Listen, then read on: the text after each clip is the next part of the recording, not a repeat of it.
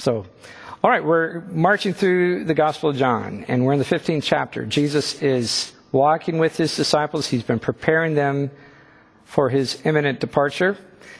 He's just hours away from the cross.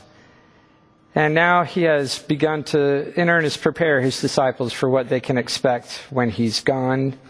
And he basically says, hey, I'm sending you out as sheep among wolves. He said, last week, I have chosen you out of the world, and consequently, the world's going to hate you. It's a pretty sober message. Conflict, opposition, persecution. These things are inevitable for those who are called by the name of Jesus, those who are following him. Now, it feels like bad news, but that's not all that Jesus said. We just have to stop there. But he keeps on talking and gives us some good news, some hopeful news for our Lord's church. So we're going to read John 15:22 through John 16, verse 4.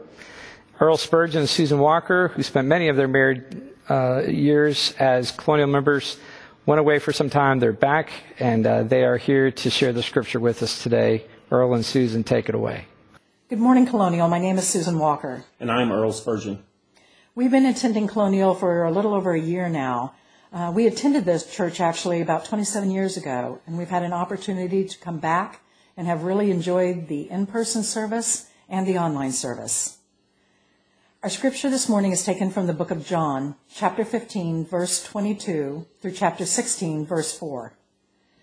If I had not come and spoken to them, they would not have been guilty of sin. But now they have no excuse for their sin. Whoever hates me hates my Father also. If I had not done among them the works that no one else did, they would not be guilty of sin.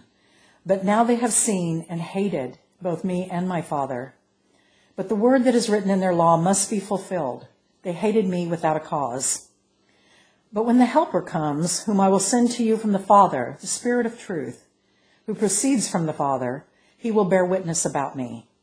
And you also will bear witness, because you have been with me from the beginning. I have said all of these things to you to keep you from falling away. They will put you out of the synagogues. Indeed, the hour is coming when whoever kills you will think he is offering services to God. And they will do these things because they have not known the Father nor me. But I have said these things to you, that when their hour comes, you may remember that I told them to you. The word of God for the people of God. Thank you. Thanks be to God for the reading of his word. Okay, so my message today is entitled The Helper, and it will fall under three subheadings. Number 1, the sin of unbelief. Number 2, the helper. And number 3, the call to witness and endure. First, the sin of unbelief. Now, I know that's a provocative subtitle, but let's just pay really close attention to what Jesus said. You know, last week, Jesus acknowledged that there's inevitably going to be a tension between the only two groups of people who will ever exist from that point on, according to Jesus. There's really two groups of people that he's going to divide the whole world into. There's followers of Jesus and the world. Followers of Jesus and the world. According to Jesus, there's no other categories that people can fall into. I know that seems really difficult concept for us to grasp in our pluralistic culture, but if you paid attention to what he said, that's what he said. There's followers of Jesus, there's the world. The world is hostile to God and to those whom Jesus called out of the world. The world will hate the disciples because the world hates the name of Jesus. Why? Jesus makes it clear in verse 21. But all these things they will do to you on account of my name, because they do not know him who sent me. Now, on a first reading of that verse, we might conclude that the world is hostile to Jesus and his church out of some degree of innocent ignorance, right? I mean, after all, people cannot be held accountable for what they do not know. This is a common objection that we have with kind of the black and white, two groups of people in the world perspective that Jesus teaches. I mean, how can we hold people accountable for things they don't really know? They're just ignorant. How could they be held accountable for that? We're inclined to say, listen, if people don't know the Father, maybe it's just understandable that they're hateful towards Jesus and the church. Maybe we should give people a pass for acting out of ignorance. But then listen to what Jesus states next, beginning in verse 22.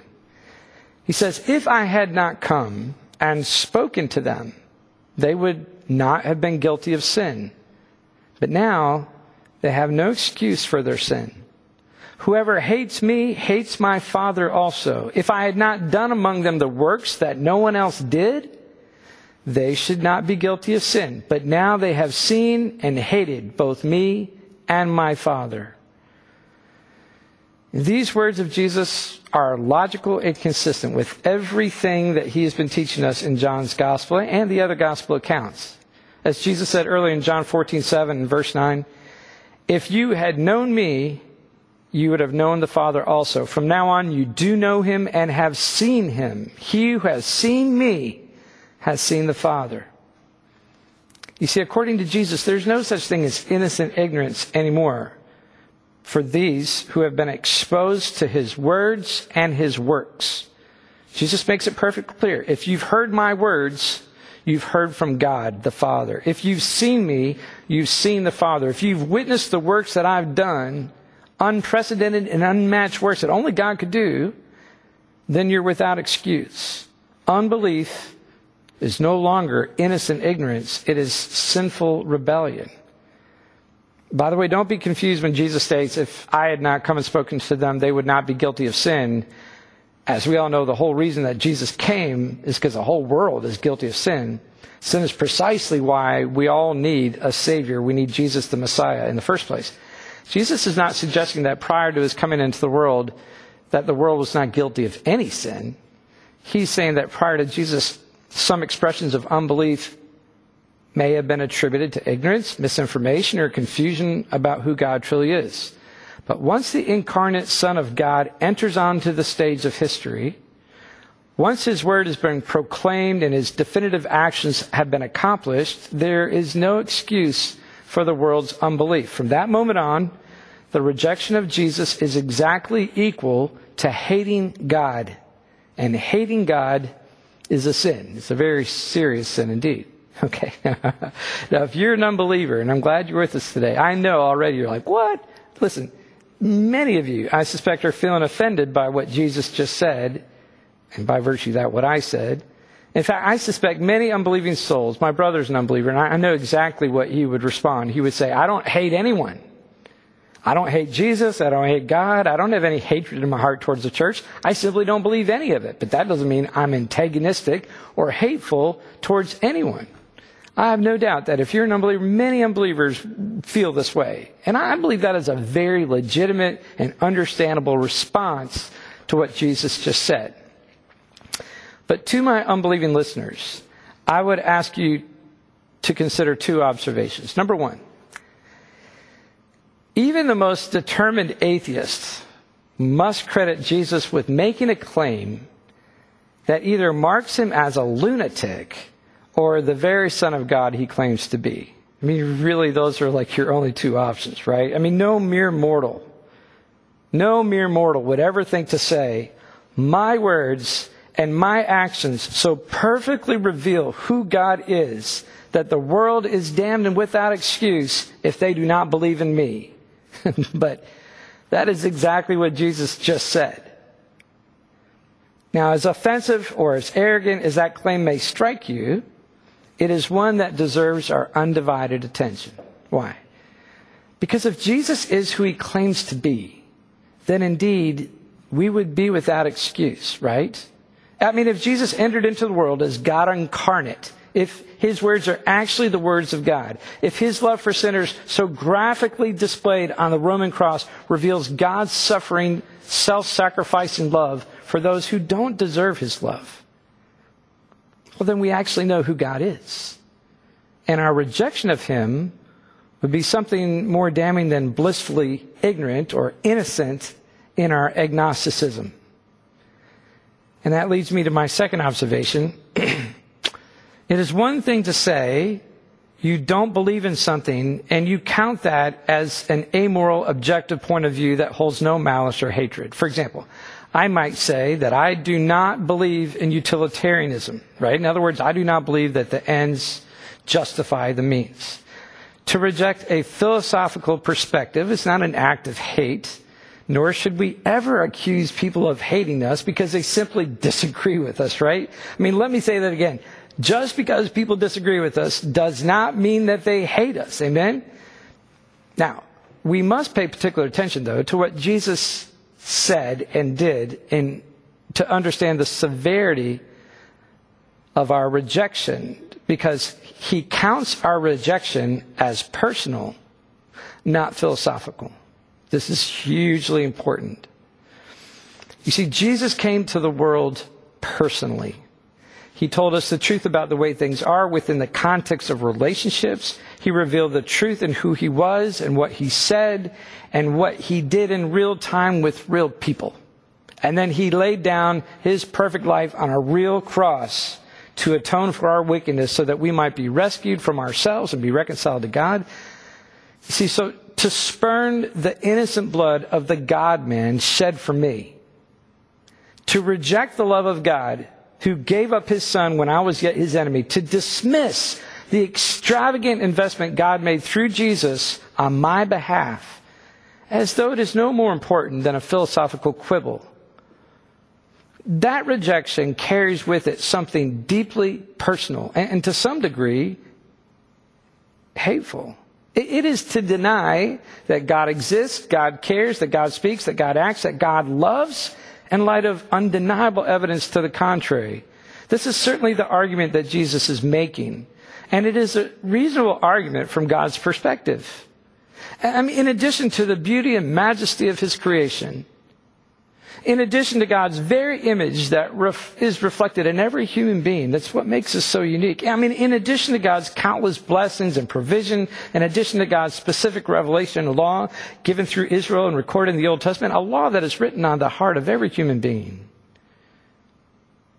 In addition to all of that, God sent his only son to take on flesh and dwell among us, to teach us, to heal us, to demonstrate God's power.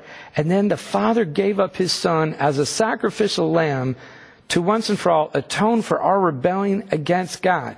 Now, just let me ask you a question. Should that not be enough? I mean, you understand God's perspective on this, right? Should that not be enough? Assuming God is there and God loves us, what more should God have to do to get our attention, to communicate his love? I mean, what more does God have to do to demonstrate that unconditional self-sacrificing love for his creation, that kind of unconditional love that every human soul longs for? So here's what Jesus is saying, is that God rests his case in his son. To reject the Son is not philosophical, it is personal. It is to hate the Father. Unbelief is now a sin, and is a very serious sin indeed. So I would plead with you, if you're an unbeliever, crack open the Bible and read the 4 Gospels for yourself. Matthew, Mark, Luke, and John. And then give careful consideration to what Jesus said and what he did. And then make an informed decision. Don't let someone else do your thinking for you. Read the Gospels and then force yourself to answer this question. Are these the words of a lunatic, or are these the words of the Lord? And make your decision. In the end, we will all stand before God and will either be of the world, or we will be counted amongst those whom Jesus rescued out of the world. We will be those who love Jesus and love the Father, or we will be those who hate Jesus and hate the Father. This is exactly the picture that Jesus has created, and it's consistent throughout his teaching, throughout the teachings of the New Testament. Now, Jesus makes it clear that the world will be hateful towards the disciples who will be left to carry on the ministry of Jesus. In fact, towards the end of our text, Jesus states, they will put you out of the synagogues. Indeed, the hour is coming when whoever kills you will think he's offering service to God. And they will do these things because they have not known the Father nor me. Now, Jesus is specifically talking to the 11 disciples here, and he's speaking specifically about the persecution that will come from the Jewish community, particularly there in Jerusalem. Sadly, the Jewish rejection of their own Messiah was predicted long ago. Jesus states in verse 25, "But the word that is written in their law must be fulfilled. They hated me without a cause." Jesus is quoting one of two passages from the Psalm, Psalm 69:4. More in number than the hairs of my head are those who hate me without cause. Mighty are those who would destroy me, those who attack me with lies. Or Jesus could be quoting Psalm 35:19. Let not those rejoice over me who are wrongfully my foes, and let not those wink the eye who hate me without cause. In either case, Jesus would be quoting King David, who so often serves as the messianic prototype, the king who is sadly rejected and resisted by his own people. There's definitely a sense of sadness and lament in our Lord's voice as he grieves the rejection of the very people he came to save. And he now warns his disciples that the Jewish persecution will be fierce, violent, and even deadly. And of course, that's exactly what happened. Now notice that the unbelieving world, the world in this instance, does not represent the pagans or the atheists. These Jewish persecutors of Jesus are the worst kind. They are religious persecutors. These enemies of Jesus will kill the church and all the time believe that they are serving God as they do so.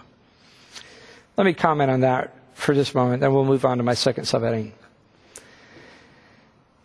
You know, when we read this, we feel justified in condemning the brutal persecution against the Christians by the early Jewish community, and even the horrible persecution against Christians by Rome, and then, you know, much later radical Muslims and even communist regimes, as we talked about last week. But we must also point the finger in the mirror and condemn every instance in history when Christians took on the role of religious persecutors. In fact, if you're an unbeliever here today, I'm sure you're finally given a good hearty amen. This is actually a cause of many people's unbelief or rejection of Christianity, because we don't own when the church has got this horribly wrong. And it's been more than once. You know, as I was preparing for this message, several of the books that I was reading, I mean, people lamented this. They lamented the horrible atrocities committed by the church against Jews, Muslims, Hindus, not to mention those deemed to be heretics. I mean, it's a really big deal. It's part of our history. We can't deny it. You know, I mean, you know, a heretic at one point was just you're a Protestant, or a heretic was you're a Catholic. I mean, we've done horrible things to each other, not to mention unbelievers. Some of the greatest theological fathers of our faith were guilty of falling into the role of religious persecutors, including Martin Luther and even on one instance, John Calvin. I touched on this last week, but let me say it again. There's no place in the kingdom of God for religious persecutors. None. Followers of Jesus are to endure persecution, not ever to participate in persecution. And that sounds easy enough when I say it. But you know, when the fires of opposition burn hot and we're hurt and we're offended, taking on the role of persecutor obviously comes easily enough, given how often the church has fallen into that behavior throughout history. When we resort to violence and persecution against those who oppose us, we have literally rejected our Lord and taken on the ways and thinking of the world.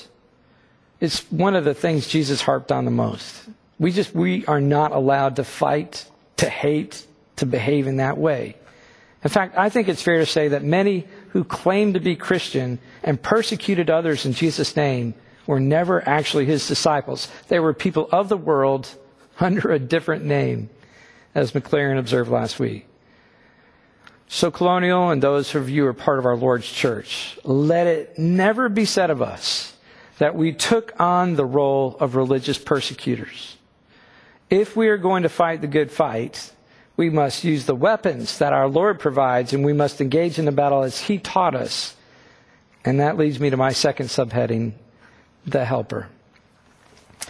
So Jesus has clearly called his disciples to carry on his mission as sheep amongst wolves.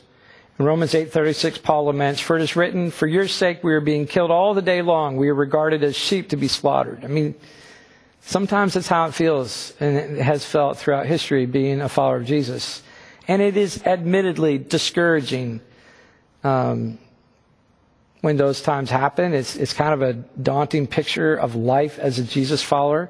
If not, for what Jesus says next in verse 25 and following. He says, but when the Helper comes, verse 26, when the Helper comes, whom I will send to you from the Father, the Spirit of truth, who proceeds from the Father, he will bear witness about me. And you will also bear witness because you have been with me from the beginning. Did you hear it, church? Jesus did not leave us to fend for ourselves. Jesus did not abandon his own to be defenseless sheep who are senselessly slaughtered. Quite to the contrary. Jesus will send the Helper to all who believe. The Helper is a person. He is the Holy Spirit, the Spirit of truth, who comes from the side of the Father. We're going to spend more time in the next week or two unpacking the work of the Holy Spirit. But for now, let us acknowledge a few things this morning that we can learn from the text. First, note that we will never be alone in our efforts to follow Jesus. In the face of certain opposition and persecution, the believer has only to call upon heaven's champion, the Holy Spirit. The Holy Spirit fights for the Lord's church. This is important. I mean, really, it's a theme that goes all the way back into the Old Testament. The Holy Spirit was back in the Old Testament. Let me show you. Remember 2 Chronicles 20, King Jehoshaphat? They're totally surrounded. They're totally outnumbered by opposing army. They call upon the Lord in their distress. Here's what we read. The Spirit of the Lord came upon Jehaziel, and he said, do not be afraid, and do not be dismayed by this great horde, for the battle is not yours, but God's. You will not need to fight in this battle. Stand firm, hold your position, and see the salvation of the Lord on your behalf. Do not be afraid and do not be dismayed. Tomorrow go out and the Lord will be with you. That's the picture. Jesus has not abandoned his disciples. His death and resurrection will not lead to this huge, long vacancy. The Holy Spirit is coming. And there's a lot to be said about that. We'll get to it more. But this is the kind of promise that we have as his disciples. The same Spirit of God who smote the enemies of Israel is he who will fight the battles of our Lord's church. And what is his weapon? What is the weapon of the Holy Spirit? The truth. McLaren writes, the truth is his instrument. That is to say, the Spirit of God sent by Jesus Christ is the strengthener, the encourager, the comforter, the fighter for us and with us, because he wields that great body of truth, the perfect revelation of God and man and duty and salvation, which is embodied in the incarnation and work of Jesus Christ our Lord. The truth is his weapon, and it is by it that he makes us strong. That's a powerful quote, and I think it's so absolutely true. Let me tell you something. And you know this is true. I mean, no matter how much physical suffering you might have to endure at the hand of another, nothing compares to the carnage of losing your hope. You know, we've seen this with testimonies of people throughout the ages who suffered, as prisoners of war, or just the worst kind of scenarios you can imagine. Hope is what keeps us going. Our hope is attached to what we believe in the deepest parts of our soul. And should our faith be shaken, should this confidence in what we believe to be true in our soul, then our hope is in jeopardy. And herein lies the power and the work of the Holy Spirit. As Jesus will say in our text for next week, he will guide you into all the truth. Because the Spirit of truth is in us, we can resist the lies of our enemy. Because the Spirit of truth is within us, we can resist the lies of our culture or our adversaries. We can resist reciprocating retaliation. We can endure because our hope is secure. Why? Because it's rooted to the truth. How do we know the truth? The Helper comes and brings conviction of everything that is true. The truth will help us prevail. Our hope will be steadfast because Jesus sends his Holy Spirit to comfort and defend those who belong to him. Well, I tell you what, I wouldn't last a week in my job if I didn't have the Holy Spirit convicting me of the truth. That's what keeps me going. That helps me to endure persecution, hardships, opposition, because I know that it's true. My hope is attached to that truth, no matter what the circumstances of my life. I hope that you have that confidence as well. Now note also that the Helper comes as a Spirit of truth to bear witness about Jesus. This is part of his function. This is really huge. In the end, no one actually comes to believe the gospel apart from the convicting work of the Holy Spirit.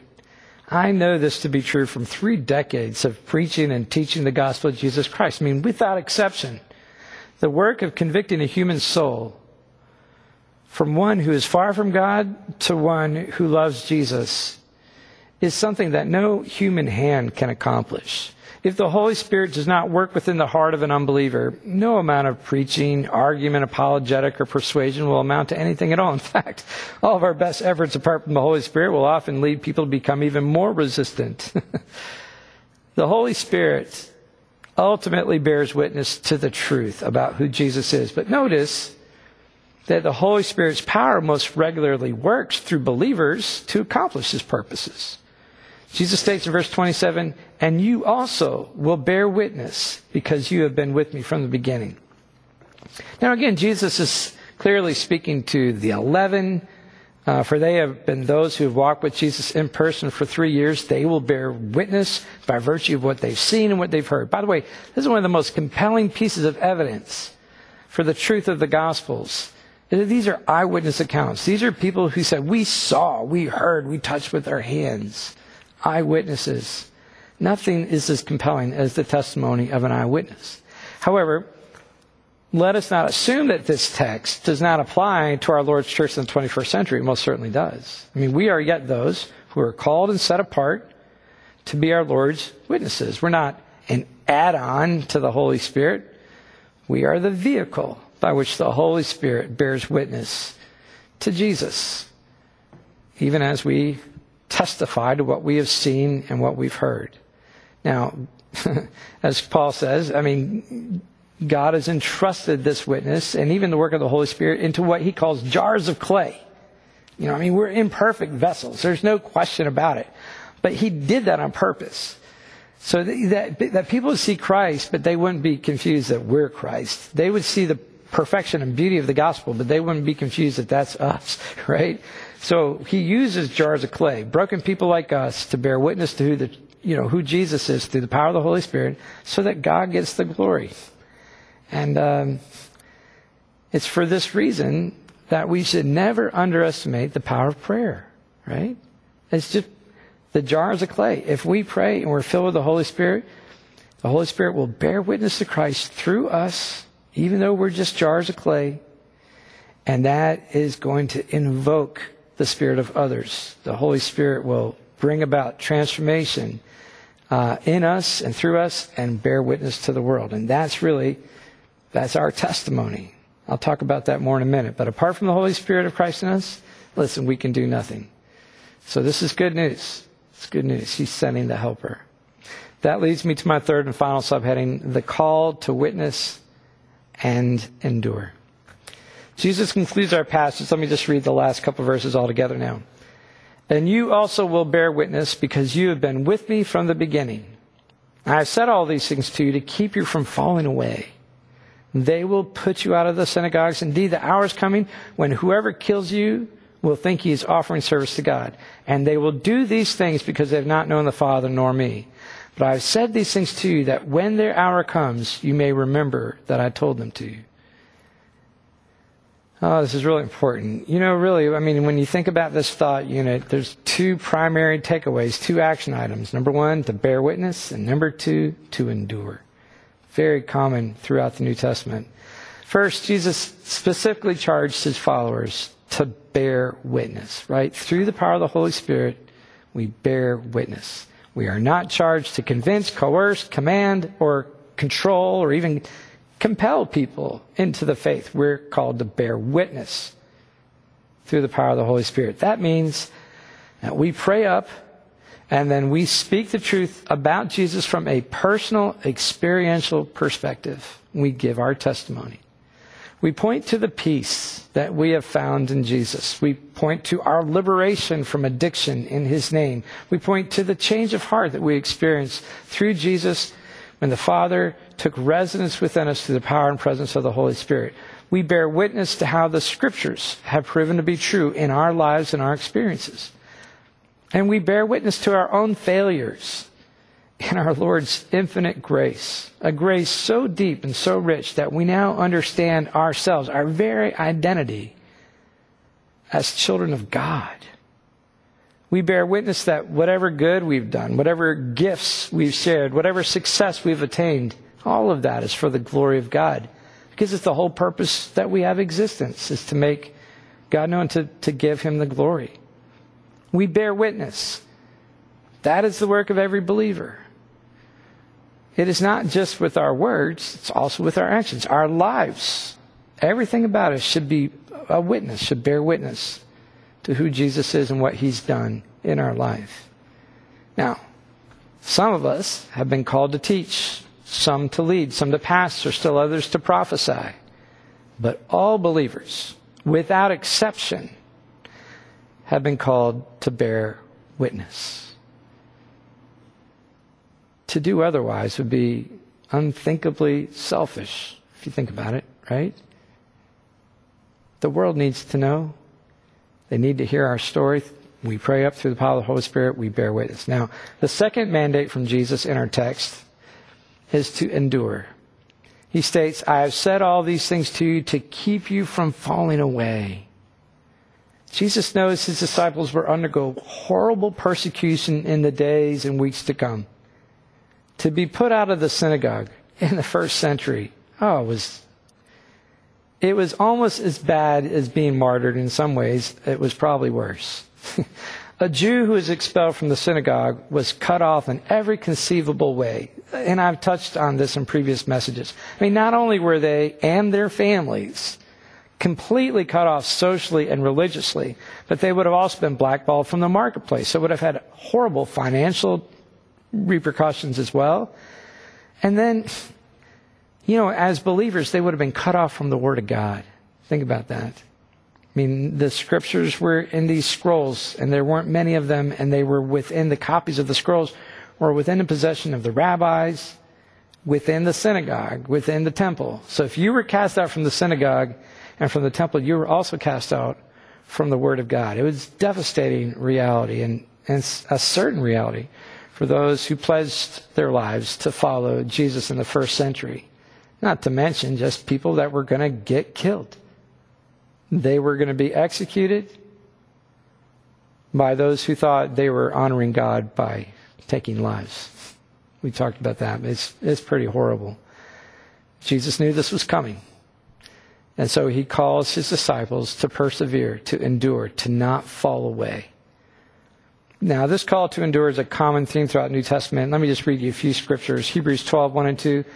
Therefore, since we are surrounded by so great a cloud of witnesses, let us also lay aside every weight and sin which clings so closely, and let us run with endurance the race that is set before us, looking to Jesus, the founder and perfecter of our faith, who for the joy that was set before him endured the cross, despising the shame, and is seated at the right hand of the throne of God. Romans 5, 3 and 4. Not only that, but we rejoice in our sufferings, knowing that suffering produces endurance, and endurance produces character, and character produces hope. Romans 12:12, rejoice in hope, be patient in tribulation, be constant in prayer. Of course, Jesus in Matthew 24, 9 through 14, he says, then they will deliver you up to tribulation and put you to death, and you will be hated by all nations for my name's sake. And then many will fall away and betray one another and hate one another. And many false prophets will arise and lead many astray. And because lawlessness will be increased, the love of many will grow cold. But the one who endures to the end will be saved. And this gospel of the kingdom will be proclaimed throughout the whole world as a testimony to all nations. And then the end will come. That you could spend a lot of time just unpacking what Jesus just said right there. And I know some of us were like, feels like the end's coming pretty quick. There is a strong message that comes from Jesus all throughout the New Testament, all the way through the end in the book of Revelation, and it is endure. Don't give up. Hang in there. Trust him. Trust the helper. Persevere. Our faith will be tested over and over again while we live in this age. But we have to believe and know that the testing of our faith is building character whenever we have the grace to stand firm. And Jesus will provide all the grace that we need for today. We'd all like to have this large deposit of grace in the bank that we could just count on in advance and would just give us a buffer against all the pain and struggles and doubts of the world. We don't like to ever come to the end of ourselves and just be dangling there at the end of our rope, right? But it doesn't typically work that way, does it? It does not. Even the most tenured believers feel hard-pressed, discouraged, and pushed to the very limits of our faith on a regular basis. I say that because I relate with that very well.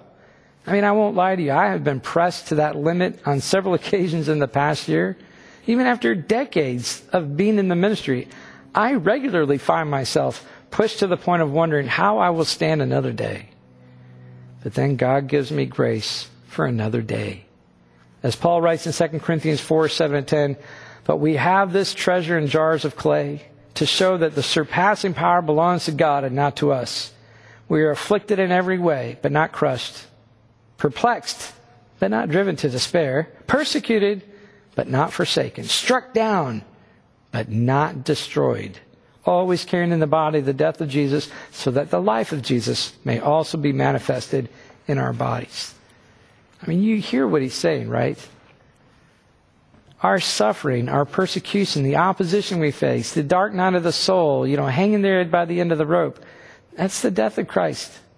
It's just the reality of not being of the world and having to experience a lot of the things that Jesus experienced. But it's the means by which we're going to bear witness to the life of Christ in us. I mean, our Lord is faithful, and he's going to provide us the grace that we need on any given day when we call upon his name.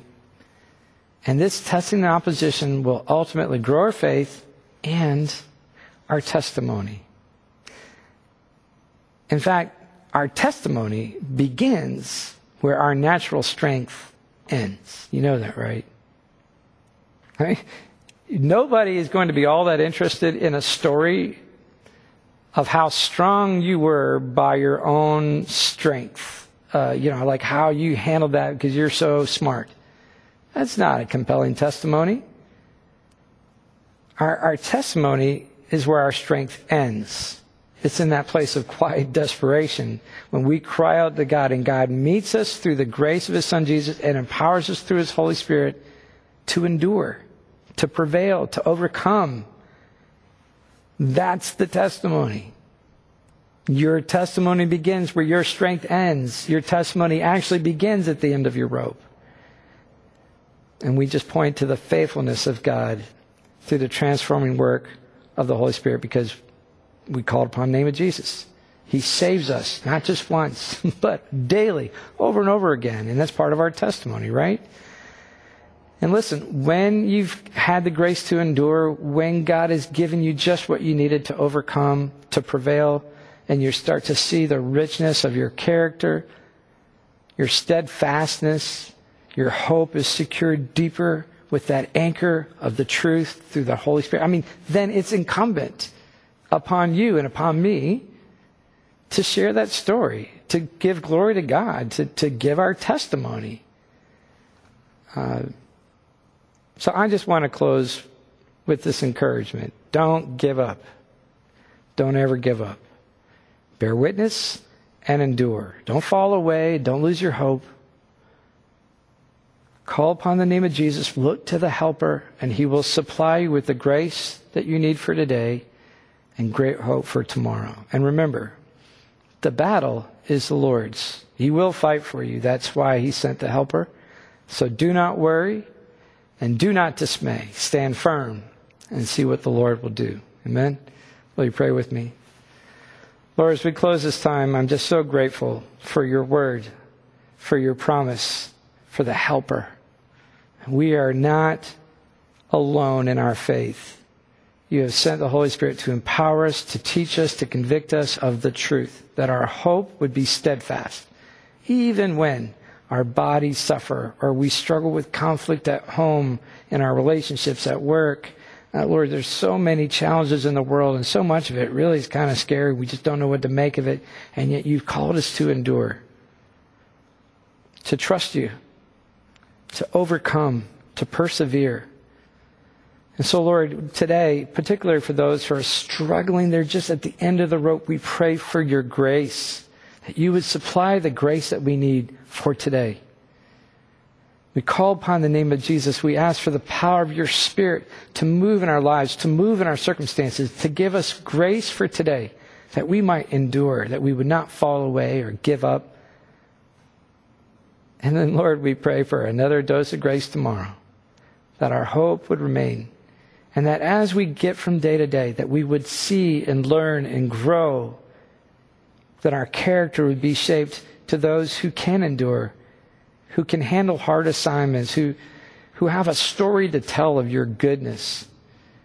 And then, Lord, I pray that you would open the door, open the opportunity for us to just share our testimony, to share our story with the unbelieving world, that we would bear witness through the power of the Holy Spirit in us, that Jesus Christ is Lord, that he is our Savior, that he saved us, that he changed us, that he has blessed us, and that we actually experience, even in the midst of the worst storm, the peace of Christ that passes all understanding. I pray this for your church, and I pray this and desire this for all the unbelievers, that they too would come to know the love, the deep, deep love of Jesus for us all, that you demonstrated by sending him to atone for us.